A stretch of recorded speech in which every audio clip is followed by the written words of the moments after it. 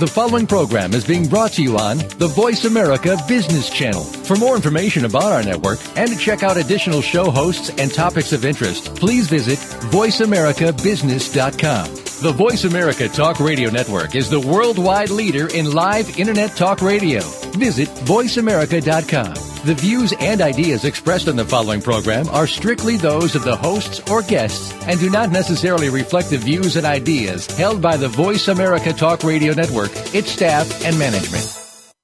All financial advice provided on this show is for entertainment and educational purposes only. The financial ideas and strategies discussed are only provided as a starting point for a conversation about money matters. With regard to your particular investments and financial strategies, consult your financial planner, CPA, or investment professional. All your financial decisions are yours and yours alone to make and subsequently are solely your responsibility. The information that is supplied through the context of the radio program and any repurposing of its content by the host or network is a combination and collection of solid financial investment understanding, opinion, and comments. This network, show, and its host are not liable for financial strategies, outcomes that you employ in any manner that result in any kind of loss. Shares of corporate sponsors may be the subject of buy or sell recommendations in Jay Taylor's newsletter in accordance with Jay's objective opinion.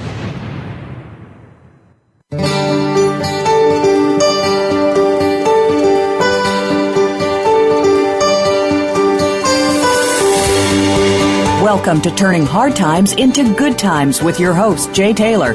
This hour will help investors fix issues and achieve personal gain. Now, here's your host, Jay Taylor. Welcome to Turning Hard Times into Good Times. I'm your host, Jay Taylor, and as I like to remind you each week, I am also the author of a newsletter called Jay Taylor's Gold, Energy, and Tech Stocks, and I do hope to mention a few names, perhaps in answer to a question from a listener here in the first segment about what some of my favorite gold shares are. But in any event, I write about that extensively in my weekly newsletter, Jay Taylor's Gold, Energy, and Tech Stocks, and it is also published monthly as well. The monthly letter is the best of the best of the weeks, the weekly letters. An extensive letter, and if you'd like to try it, you can give us a call or send us an email, and we'll send you a free sample copy so you can get an idea of what we do and what my newsletter is about. I mention it every week. I want to give you a little flavor of what the letter is about today, if time permitting. And also, again, if you want to get a free sample copy, you can do that. Just simply request it at the best place is miningstocks.com for that. We should also mention that I'm also in partnership with Chen Lin, who publishes What is Chen Buying, What is Chen Selling. Chen has had a remarkable track record. A very free thinker, works extremely hard.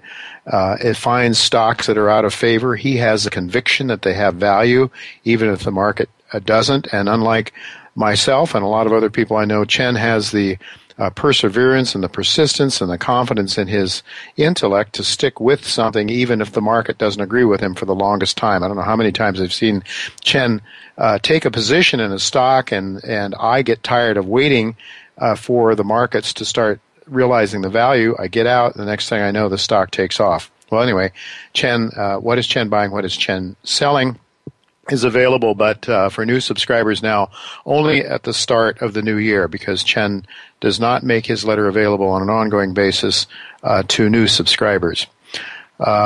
But you can sign up for my newsletter. Again, go to miningstocks.com or call my assistant Claudio Bassi in New York at 718-457-1426. Should also like to remind you that the best website to go to for everything I do is Jay Taylor Media, JAYTaylormedia.com. And we are going to be adding a lot of new features to that website as time goes on. We are looking right now at making this radio show available by that website, jtaylormedia.com. So there's a lot of things happening. I should also mention you can follow me on Twitter under the handle Jay Taylor Media, Jay Taylor Media. I want to thank each of you for listening to this show, making it the #1 show on the Voice America Business Channel. Also want to thank our sponsors for making this show economically viable. Our sponsors are NanoStruct Technologies, Paramount Gold and Silver Corp, Columbus Gold, and Golden Arrow Resources. should also mention that if you enjoy this show, you might also enjoy Al Corlin's show. I am sometimes a guest on Al Corlin's show, but I'm not telling you to go there to listen to me. You can do that by tuning into this show. But I think you might enjoy Al Corlin's show because it's a little different format than mine. It's usually a round table. Al, a very personable fellow, talks and his guests talk about subjects and topics of the day that are very interesting, and you get 4, 5, 6 different people talking about the same subject and giving their views on it. I think very interesting stuff at kereport.com. Would encourage you to keep your questions and comments and criticisms and whatever thoughts you have about this show, keep them coming in to questionsfortaylor@gmail.com. That's questions, the number 4, Taylor@gmail.com. I'd like to just go over a couple of the questions and comments that have come to me since last week. One comes from a listener named Darren. He says, please comment and get your chartist to comment on the death cross that has just been confirmed in the gold chart that has been intact since the gold bull started at the beginning of the last decade. This has me worried, he says, because the last time this has happened 15 years ago, it did not reverse itself for another 4 years. Please comment on this occurring event on your shows so that I and many other avid listeners can gain an insight into our next move regarding the precious metals shares. And he says, thanks. And this is, again, Darren is the listener. Well, Darren, I think we're going to be talking about this a little bit later today, possibly with Alistair MacLeod and most certainly with Robert McHugh, 2 of our main guests today. We may also ask David Gurwitz in the last segment if he has any thoughts along these lines, or if Charles Nanner has some thoughts along these lines. And I do know that we'll be talking to Dr.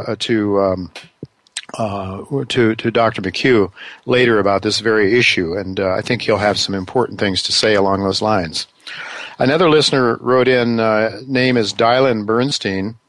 Dylan says, at the end of your recent show on October 22nd, you mentioned how you'd like to possibly have both Michael Maloney and Alistair MacLeod simultaneously on your show, discussing which they believe will occur first, deflation or inflation.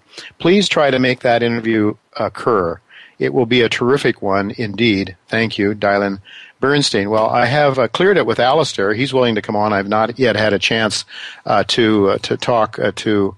I've not yet had a chance to talk to Michael Maloney about it. I'm kind of figuring he will come on. I think it would be a very interesting, but more importantly, a very important topic because, whether we go into an inflation or a deflation makes all of the difference in the world with respect to what you want to own.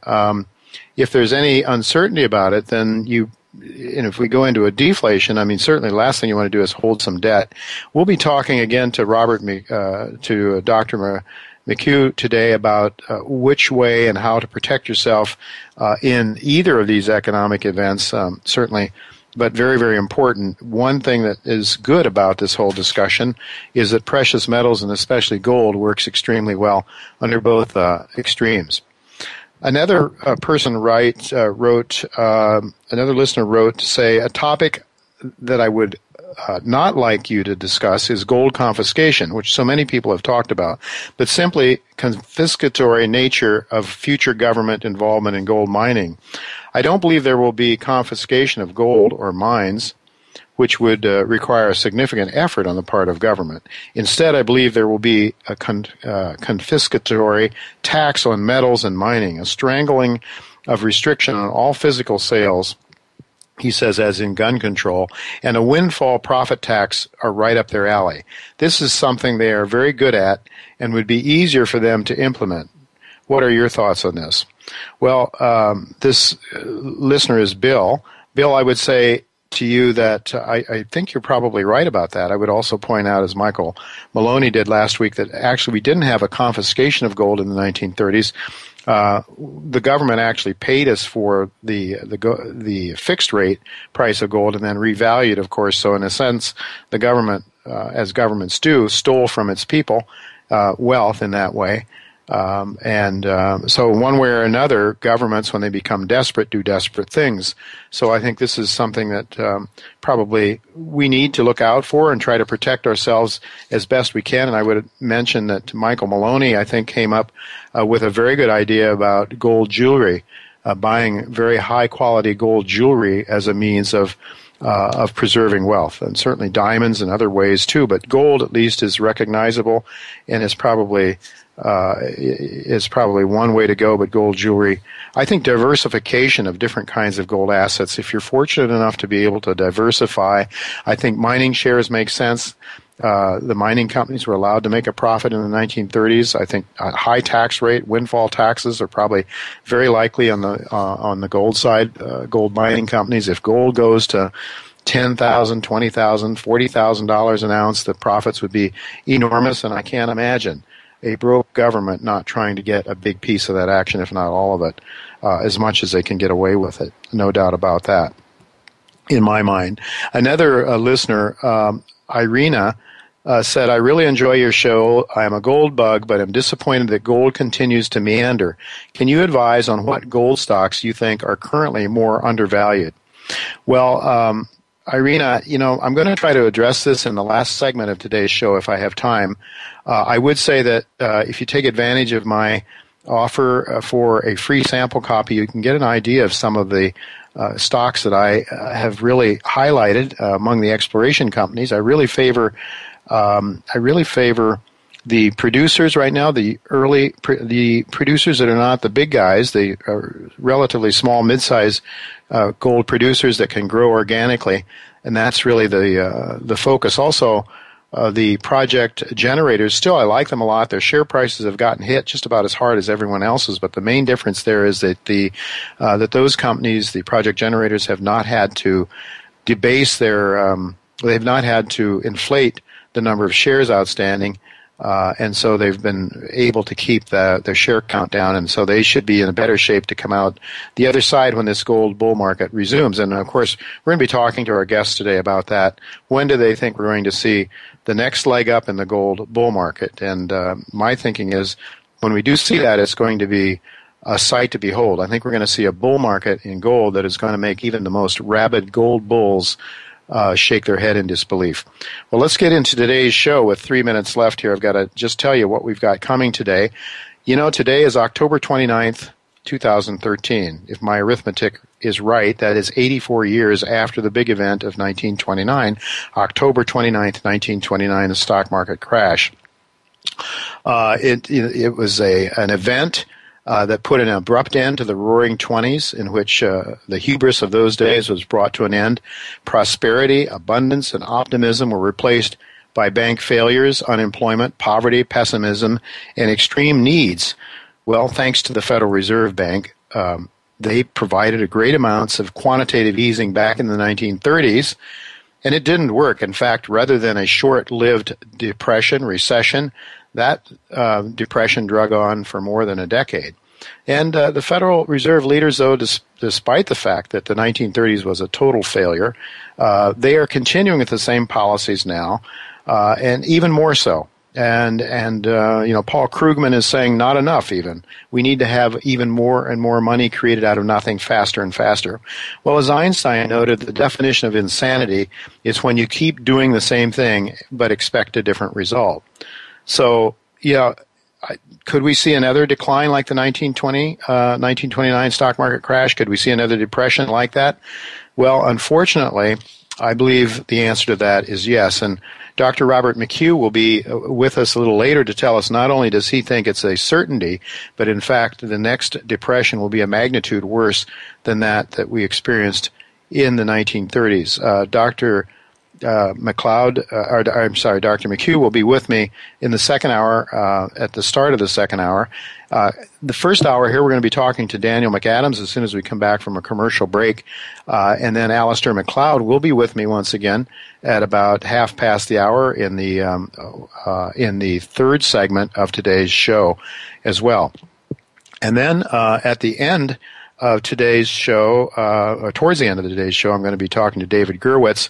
He from the Charles Nanner research group, get Charles's view on the price of gold, where it's going, and we'll see if David can give us a longer-term view. Charles is really more for traders and people that are short-term in the market, and I've been able to enjoy that service, and would encourage you to avail yourself to it, and David will tell us how you can do that. Well, one of the things we do want to talk about today with Dr. McHugh is the coming economic ice age, which is the name of his book, and he will explain why he thinks that we are heading into some very, very difficult times. And we want to talk to Alistair also about his views on the gold market and the insidious or the pernicious damage it has done by fiat money. Also want to get his thoughts on China, the demand for gold coming out of China, and what the geopolitical significance of that might be, with the Chinese now apparently taking as much gold or more gold per year off the markets than is produced by the mines. Where is that gold coming from? Why is China coveting so much gold? And we'll get Alistair's ideas about that. Well, speaking of geopolitics, we do have to go to a break now, but when we come back, we will be talking geopolitics with Daniel McAdams, who heads up the Ron Paul Institute for Peace and Prosperity. So don't go away. I'll be right back with Daniel McAdams.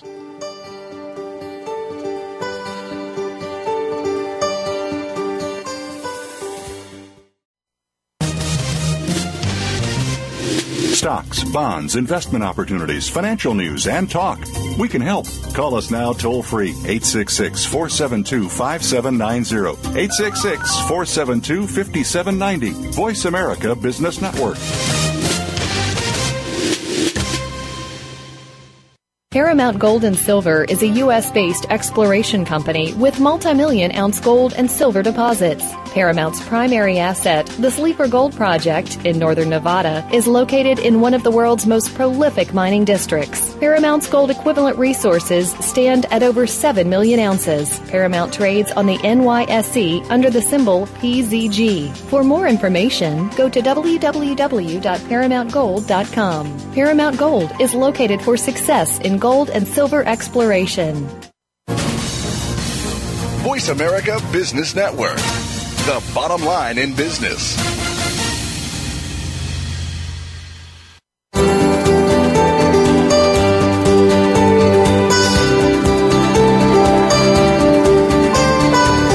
You're listening to Turning Hard Times into Good Times with your host, Jay Taylor. If you have a question or comment about today's show, Jay would love to hear from you at 1-866-472-5790. That's 1-866-472-5790. You can also send an email to questionsfortaylor@gmail.com. That's questions, the number 4, Taylor@gmail.com. Now, back to our program. Welcome back to Turning Hard Times into Good Times. I'm your host, Jay Taylor, and I'm really pleased to have with me once again a regular guest these days on this show, Daniel McAdams. He heads up the Ron Paul Institute for Peace and Prosperity.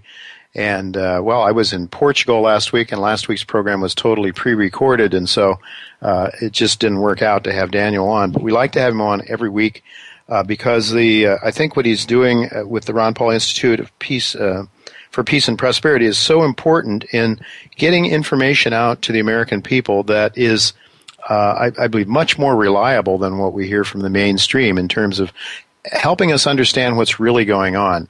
Daniel worked for Ron Paul when Ron Paul was a congressman as his foreign affairs advisor, and so he's extended that, his experience and talents to help with the Ron Paul Institute. Welcome, Daniel. Thanks for coming back again to be on my show. Thanks so much, Jay. It's great to be back with you. It's great to be back with you, and my apologies to you. I gave you the wrong time to be on the show, and you weren't quite ready.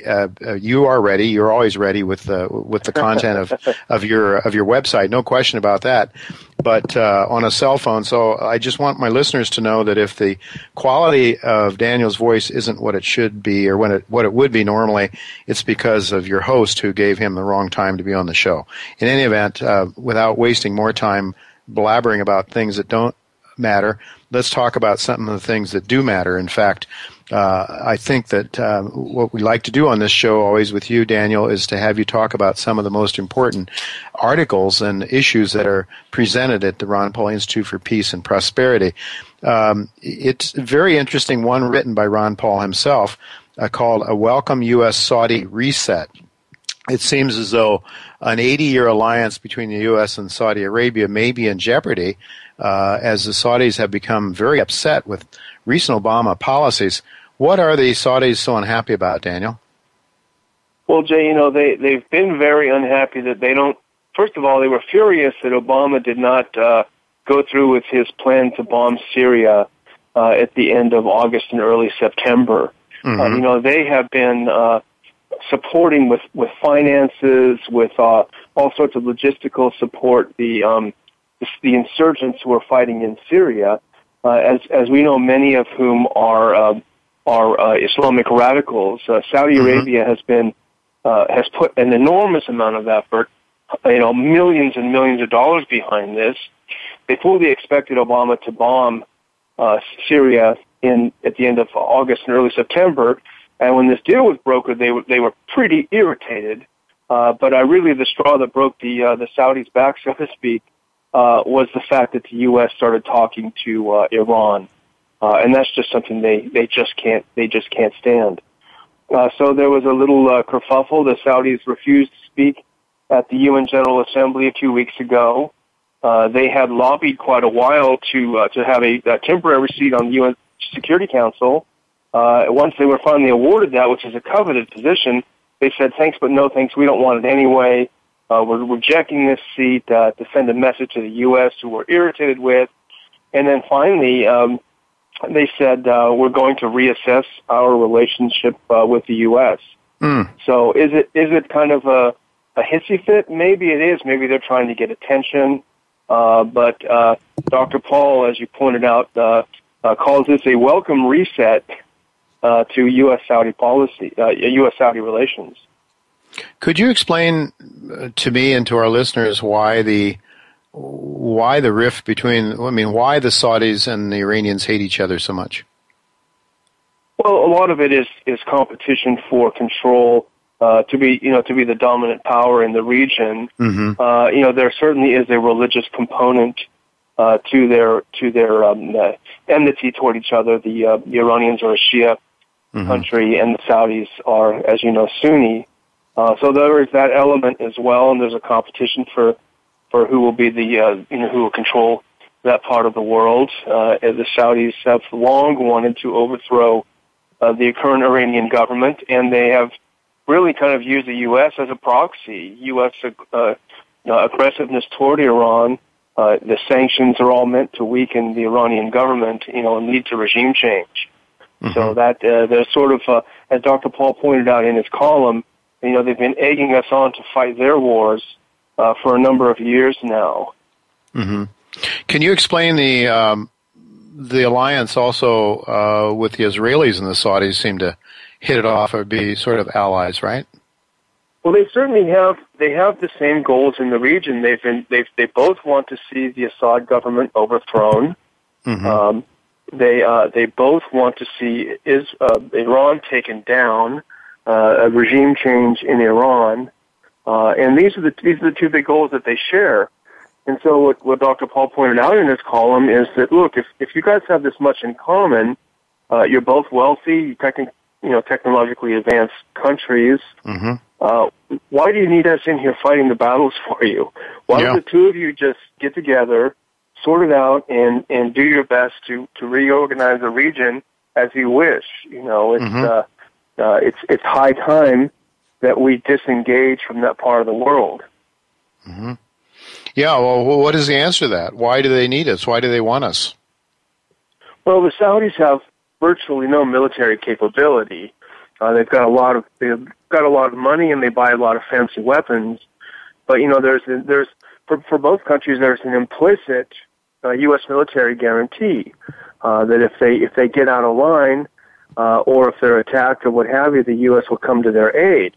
And going back to Dr. Paul's column, I think he rightly points out. I know you use this term a lot in economics, but there's a certain type of moral hazard in foreign policy as well. Mm-hmm. When a country knows that a much stronger friendly country will fight its battles for it, it tends to be more reckless in its policies. Mm-hmm. So this has been the case with both Israel and Saudi Arabia, in recent decades, and it might be a much more healthy situation if they did not have, if we did not have this moral hazard that allowed them to behave more recklessly in the region. Mm-hmm. And they would be better off as well because they would be forced to look for different ways of making peace, of solving the problems that they have with other countries in the region. So it's certainly it would be to our benefit, which obviously, Jay, is our first concern. Both financially in terms of our own national security. It doesn't do us any good to irritate more people overseas. We see what that brings. Right. So it does help us, but it certainly doesn't hurt them, and it helps them quite a bit as well. Well, we see what that brings. Dr. Ron Paul talked about it in the campaign, and the CIA has seen it, but the American people have been brainwashed to believe that it's that there's no repercussion. We go over and bomb and kill people with drones and stuff, that we should just expect they should be happy that we do that for their own good, I guess, so I don't quite get it, but that's, it seems like, though, that the Saudis, are they warming up to the Russians? Are they playing sort of hard to get, or what's going on there? There seems to be a warming up of relationship between Russia and Saudi Arabia. Is that true? Well, I don't think they really have anywhere else to go. There was this meeting that was reported at the end of July between the Saudi intelligence chief Bandar bin Sultan, who, as you know, was the ambassador to the U.S. in Saudi Arabia for about 20-some years. And he supposedly went to meet with President Putin, and the story went that he offered him all sorts of incentives to dissociate himself from the Assad government in Syria, and that President Putin said, no dice, get out of here. The Kremlin has denied that this is what happened at the meeting, so it's hard to say exactly. But clearly there was something that seemed to be rebuffed, I think, in this meeting at the end of July. But so no, I don't think that there's a new warming in relations, and I also don't think they have anywhere else to go. The Chinese are not someone the Saudis can look to as a protector. For one very good reason, that the Chinese have no global empire aspirations. They're not foolish enough to get bogged down like, unfortunately, we have over the past few decades in trying to run the world. So they really don't have anywhere to turn for protectors. And unlike in 1973, oil is now a much more fungible commodity. Dr. Paul wrote about this. They no longer, a new Arab oil embargo would no longer have the same effect on the U.S. It certainly would be inconvenient if they chose to do something so drastic, but it wouldn't bring us to a screeching halt like it would have, like it did, these 40 years ago.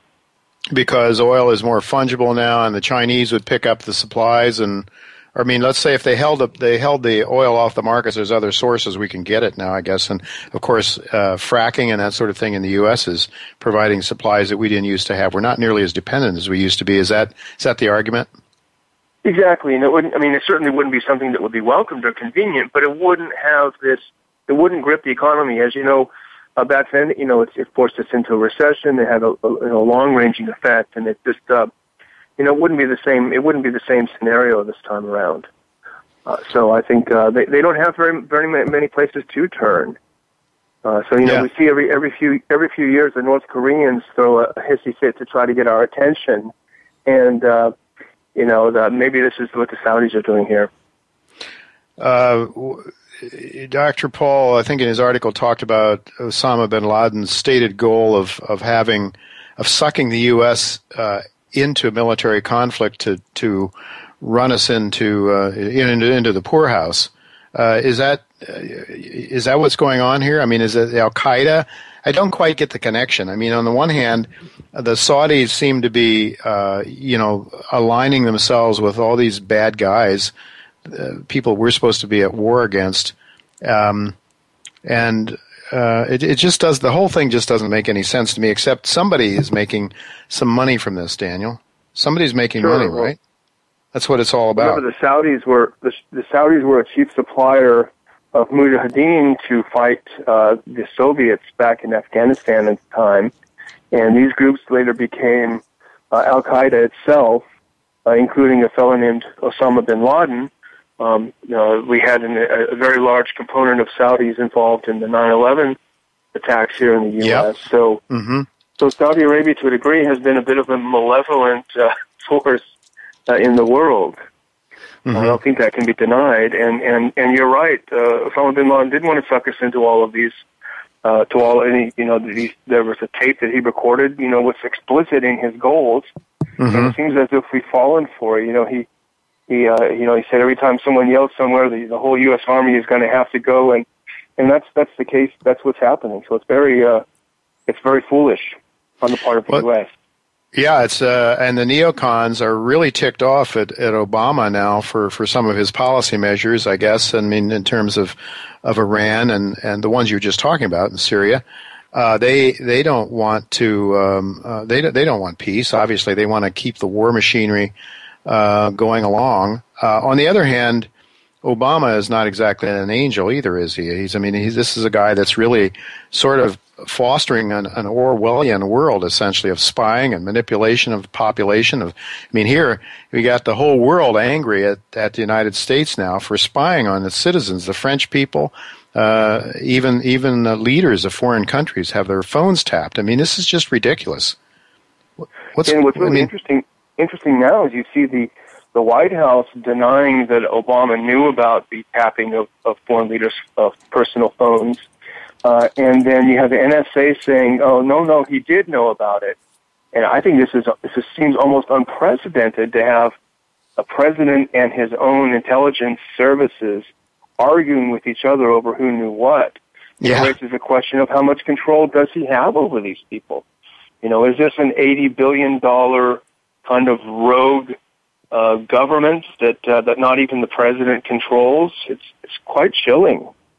Daniel, I think, yeah. Go ahead. I'm sorry, go ahead.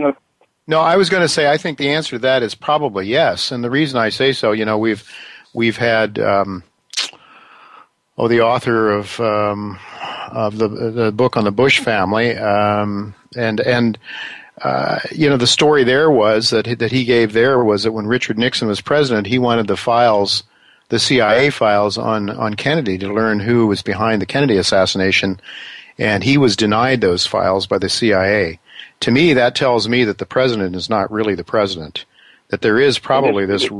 Huh? No, it is very chilling. You're right. It seems to me that... Yeah. No, I'm sorry, Jay. I keep cutting you off. No, I keep cutting you off. We got another minute or so. Just your thoughts on this. Well, I was going to say, it's interesting now with the NSA backed into a corner. We saw... General Alexander was up on Capitol Hill today, and they say the last refuge of a scoundrel is patriotism. And here's what he said. He said, here's what the NSA does. Quote, "It brings back more soldiers, airmen, and Marines alive from dangerous postings." So the implicit in that is that if you're questioning what the NSA is doing by spying on everyone, you're secretly wishing that all of these U.S. military men would die, or at least you're certainly not concerned with them coming back healthy. Well, what a lot of... It is awful. And he also says that, now that we can do all this, we can see what neither the CIA nor the FBI could see before 9/11. Well, hang on then. How come we've spent all of these billions and billions of dollars from 1947 up until September 2001, and they never thought of looking at any of these things? It's sort of a condemnation of everything the intelligence community has done in that period. Yeah. It doesn't make any sense at all. And, of course, this is why we are talking to you and why the Ron Paul Institute for Peace and Prosperity is so important, is to shine the light on these scoundrels. I mean, the mainstream press doesn't take the time to think. It's just quick sound bites and manipulative slogans that get people thinking in the wrong direction. It's the con artistry of the propaganda machine that we have that's just so egregious, and it's so it's so undemocratic. Of course, we as I've said before, Jimmy Carter is saying that America does not currently have a working democracy. So a former president of the United States is saying the United States is no longer a democracy. It doesn't have representative government. So what we have is a government by this rogue group of powerful, rich military-industrial complex that Eisenhower warned us about. Daniel, I just want to ask you, I went to the Ron Paul TV channel the other day. Yes. And I've been a subscriber, just haven't taken the time. And there is so much good material there. I couldn't believe I watched an interview that Ron did with the former governor of Minnesota. And the wrestler. That was fantastic, and I would just like to tell our listeners, give the website that people can go to watch Ron, but they have to sign up. It's a subscription service, but it's not all that expensive. No, it's not. It's ronpaulchannel.com, and it's a great deal of fun. It's wonderful to see Dr. Paul interviewing all these very interesting people, and he's no longer on the floor of the House, so he doesn't have to pull any punches. No, he lets you know what he thinks, and it's just so wonderful that he's doing this, and all of these shows are preserved. As you say, you can go back and look at it at your convenience, at your leisure, and he's just involved in a lot of cutting edge things on it. So, I like you, Jay, I was an early subscriber, and I have a ball with it. I think it's terrific. The only complaint I have is the time. They're extensive interviews, I believe, at least the one I saw with the governor. It's having a senior moment here, Daniel. The governor's name, the former wrestler. Jesse Ventura. Yeah, absolutely, Jesse Ventura. Sometimes he'll do just a 5-minute. He wants to talk about something in the news. That's the wonderful thing about an internet show. You have your own schedule. If there's a short comment he wants to make about something in the news, he'll do a 5-minute. Something like with Governor Ventura, you spend a good half an hour or so on it. So it really does vary by topic. Yeah, well, it's a gold mine of information, just as the Ron Paul Institute for Peace and Prosperity is a gold mine of gold mine that you can go to, and that is free, and you can catch Daniel's articles, a whole host of other people, scholars and politicians, people, well, I would say statesmen rather than politicians, because I don't think Ron has politicians on his show, or on his that are involved with him in any kind of serious way. But anyway, I want to thank you, Daniel. We're out of town. I'm out of town. I'm out of something. I'm out of time, and I'm out of my mind the way it sounds. We do have to go to a break. So thanks so much for being with us again, Daniel. I look forward to talking to you again next week. Thank you.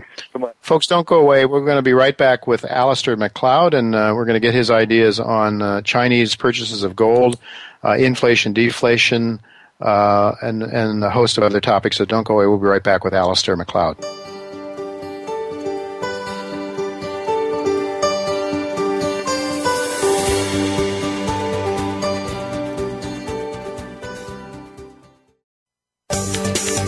From the boardroom to you, Voice America Business Network. Golden Arrow Resources on the TSX Exchange has recently made a new silver discovery and is presently drilling a 6,500-meter program on that discovery. A maiden resource calculation is expected to be released in April of this year.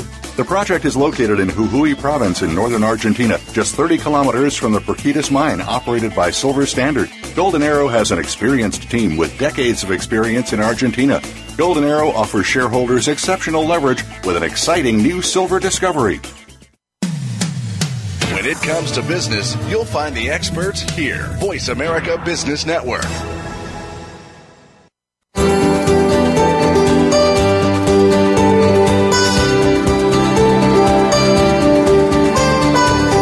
You're listening to Turning Hard Times into Good Times with your host, Jay Taylor. If you have a question or comment about today's show, Jay would love to hear from you at 1-866-472-5790. That's 1-866-472-5790. You can also send an email to questionsfortaylor@gmail.com. That's questions, the number 4, Taylor@gmail.com. Now, back to our program. Welcome back to Turning Hard Times into Good Times. I am your host, Jay Taylor, and I'm really pleased to have with me once again Alistair McLeod, who's been on this show a number of times. His full bio is available at the Voice America business channel and under my radio show banner. So go there. We don't want to spend too much time. Alistair always has so much to say. I would just mention that he is a former stockbroker and he's an analyst. And he also writes prolifically, and he writes a lot for Gold Money, and also he has a blog, a website or a blog of his own. It's alistairmcleod.blogspot.com, and I would urge you to go there because Alistair has, as I say, lots of information, lots of insights and wisdom about the precious metals markets and about the economics, I would say, as well. Very much an Austrian economics thinker and a person who I think has extraordinary insights into the makings, the workings of the precious metals markets. So thank you again, Alistair, for joining me. No, it's my pleasure, Jay. Really good to have you with me again. Before we get started on some of the things that you've written and talked about recently, we've had something called the Death Cross, and the next on the gold markets, and I guess it has to do with shorter-term averages diving below the longer-term averages. And we're going to be talking to Dr. Robert McHugh later today, who I know has some views on this. But in terms of, and his idea is that we may have another 6 months to a year to go before we see the next leg of the gold market taking off. And then he thinks that he's an Elliott Wave guy, and he thinks that probably when the next leg of the bull market takes place, it's going to be a sight to behold. He thinks we're going to see a major rise in the price of gold. But do you have any sense? I know you're very much a fundamental analyst, but do you have any sense of how far and how long some of us guys on the long side of the gold market might have to wait for our ship to come in? That's always a very difficult question to answer. But what I would say is that if you look at the rate at which money has been printed and credit has been created in the United States and everywhere else on the back of it, by the way, I don't think it's really got very long. I find it hard to see how we can survive the next 6 to 8 months without, if you like, a crisis, call it a showdown between the markets and the central banks. And as far as gold is concerned, I personally am of the view that the correction which started from about 1920 actually bottomed out at 1180. We're now nearly $200 above that, not quite $200 above that. After that bottom, which was at the end of June, we had a fairly strong rally upwards. We then came off, and I think that sort of small downtrend has now been broken on the upside. So to my way of thinking, we've had a bottom and then we've had a second bottom. The point about the second bottom, Jay, is that there was a huge sort of vested interest in trying to push the market down through the 1200 level, and it failed. It's not to say that it's absolutely cast in stone that that's going to hold forever, but I think on the balance of probability is that the market actually has bottomed. We've seen a second bottom, and I think in Elliott Wave terms, if I can come back to the original proposition, I think we're about to enter the third leg of this particular impulse move, and so I think it should be really quite strong. Okay, so we might not have to wait 6 months. I think not. It's awfully hard to say. I think what Robert McHugh, and we'll be talking to him later on today's show, but I think what he's, in talking to him off mic, I think what he's talking about is the granddaddy, and what he believes is, the really, truly big waves. So maybe there's always these smaller waves within the bigger waves and Elliott Wave patterns. So, the main thing I can say is that it's been very difficult for those of us in the junior gold share markets for almost 2 years now. So, we are anxious. At the same time, I have been telling my subscribers to keep some cash on the side as this market was getting weaker, so that you'll be in a position to buy to buy up some really bargain basement gold shares. And I think that's really proving to be true. I'm seeing companies that are coming through with some great results, some great resources, and nobody. They say, who cares? Nobody cares.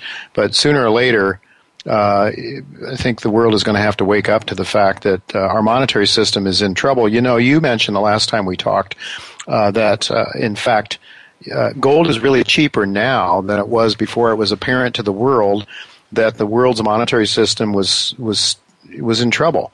Can you perhaps go over that concept again for our listeners, those that might not have heard that? I would be delighted to.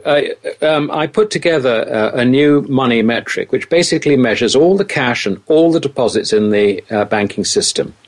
And that I've called the fiat money quantity.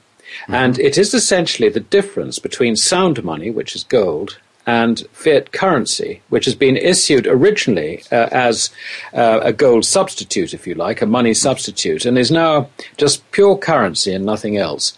Now, if you use that metric, basically you can see that it's expanded very, very rapidly ever since the Lehman crisis.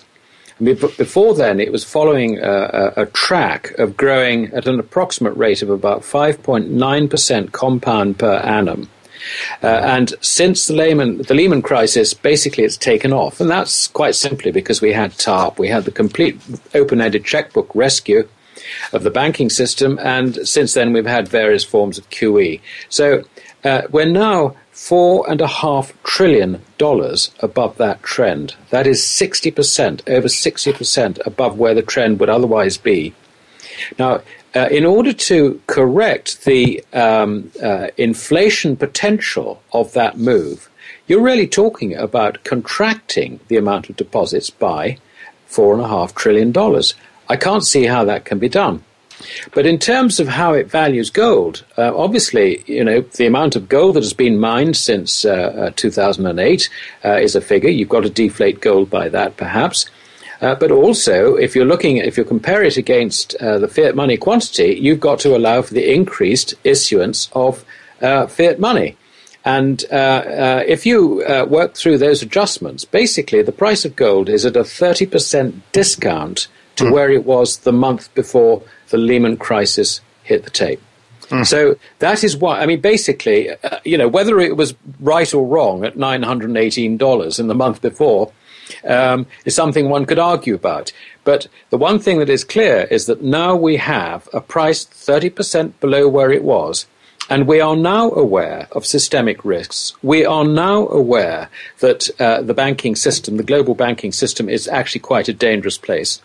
We are also now aware that governments themselves are in great financial difficulty and are relying on ultra-low interest rates to finance monetary expansion. It is a very dangerous situation, and I would suggest that a correct valuation for gold should be somewhat of a premium to reflect these risks over where it was in the month before the Lehman crisis, which was July 2008.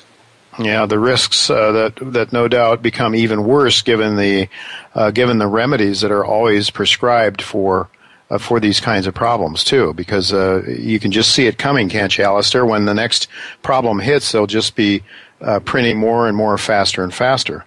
So it's an accelerating problem, it seems to me. Yeah, I mean, that's right. Whenever you get into a debt trap, the only way out is to try and do more of the same. And essentially, that is what the Fed is going to do. And this is why this whole idea that there was going to be tapering was a complete nonsense. And the proof was that just the suggestion of tapering was enough to destabilize markets all around the world and destabilize the Treasury market. And so the Fed had to rapidly withdraw from the suggestion. And do you think we're going to see tapering? No. If anything, they're going to have to accelerate the pace of monetary creation. In fact, one guest that I've had on the show recently suggested that the next big bull market, the next big run-up in gold is likely to come when the markets actually realize that there's not only not going to be any tapering, but there's going to be an acceleration of money creation, and that probably could really shake. Because I hear, Alistair, you're talking about the we know. When you say we know that the world's monetary system is unstable, we know this and we know that, and there's pain and everything out there. But what I would say to you is that I think most people have been anesthetized by the propaganda machinery that we see on the mainstream media day in and day out. So that if when you say we, and I agree, you and I and Austrian thinkers and people that understand that are not of the Keynesian persuasion, but when the Keynesians say all we need to do is have animal spirits, right? They don't seem to pay any attention to the fact that people are broke and they don't have any money to put food on their table. That doesn't matter. Just have animal spirits. So yes. I think, Jay, that a lot of them do know there are problems. They do realize this, but they don't really know how to deal with it other than what they have been taught, and that is expand the quantity of money and, sort of whistle and hope. And that's what they're trying. But they're now in a position where they can't actually stop pursuing that line without bringing the whole system down. Why? Because the overall level of debt is just so enormous, not only in the private sector, but importantly in the government. If interest rates were to rise to the natural level of interest rates rather than the artificial zero interest rates we have at the moment, then all the major governments would be completely bust. And that would undermine the currencies. It is as simple as that. What do you think the interest rates would be, Alistair? It's hard to say that. It's impossible to say. It is impossible. What I can tell you is that we had situations in Britain back in the 1970s where interest rates would run at something like, let's say, the yield on the long end of the gilt market would be something like 6 or 7%. Then there would be a funding crisis. This was before the days of QE, by the way. Then there would be a funding crisis, and the market would stand off. It would almost be a buyer's strike, as it were. And the rate at which the Bank of England would issue gilts in order to unlock this funding jam, the rate just went up and up and up until finally the Bank of England had to issue stock at incredibly high rates just to clear the logjam. Then the market returned to some sort of normal. Now, we can't afford to do that. I remember gilt stocks, 15 and a quarters, 1998. Can you imagine a coupon like that or anything like that? That is not going to happen. The system's going to fall apart before that happens. And the trouble is, I just cannot see where the exit is. There is no easy solution to this. And, whichever way it cuts, as far as I can see, it's going to undermine the currency. Or alternatively, undermine business, and we have a massive deflation. Now, if we had that, that would be something deliberate, a deliberate act of policy from the Fed to stop printing money. I think that's what they should do, but I just cannot see them doing it. I can't either. I honestly can't either.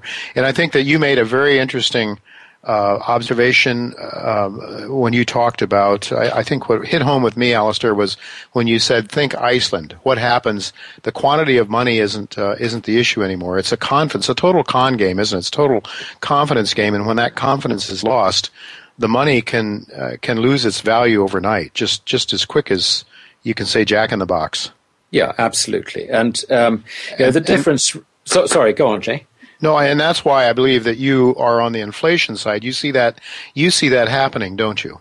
Yeah, I do. It's inflation and deflation are almost a sort of a bit of a misnomer for this, because if you just get a collapse in confidence in the currency, then the purchasing power of that currency just goes down very rapidly, and it may stop going down at some point. It may not. We just don't know.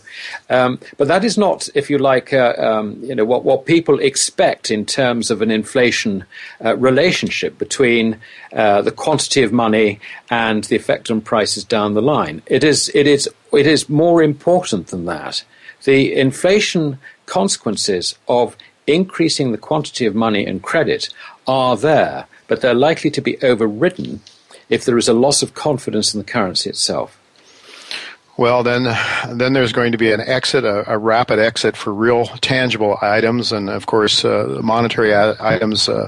The most natural ones being gold and silver. That's why we're in those metals, to try to preserve our wealth.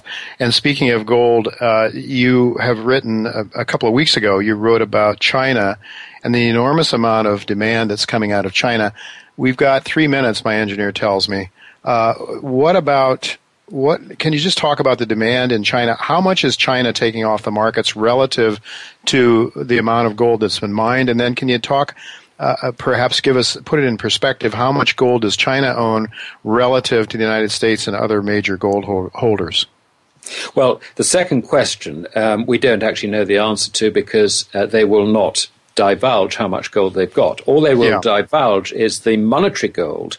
In other words, the gold they hold as monetary reserves is around about 1,050 tons. Now, that has not been revised for, I think, 3 or 4 years. But it is. We do know that the Chinese government or the Communist Party, whichever part of the government it is, has been acquiring all domestically mined gold. And this year, China will probably mine 440 tons. They are the largest gold mining nation in the world, and all that gold goes to the government. And I had this confirmed. I was speaking to a Swiss refiner last week, and I asked him, "Do you ever see any Chinese bars?" And he said, "No, haven't seen them for an awful long time. They just don't come on the market." But going back to your first question, the rate at which Hong Kong and the Shanghai Gold Exchange is absorbing gold, delivering gold, and cutting out double counting, is an annualized rate of 2,600 tons. Wow. Now, if you take world mine production, ex-China, that's about 2,260 tons. So you can see that even before we talk about India or anywhere else, we're looking at a deficit of 340 tons on the rest of the world. I mean, this is quite staggering. I see, for example, that Thailand, nobody talks about Thailand. Thailand takes 400 tons this year. That's the annualized rate at which they're taking it. India, we no longer have a decent statistics on India, but you can bet your bottom dollar that they're smuggling in what they can't get through the customs. And that's probably another 700 to 800 tons this year. I mean, there is a huge balloon of demand at these prices, and someone is keeping it down. And one can only suspect that central banks are involved in that. It's insane because if gold is being transferred from the west to the east, according to your work, where else could all that gold be coming from?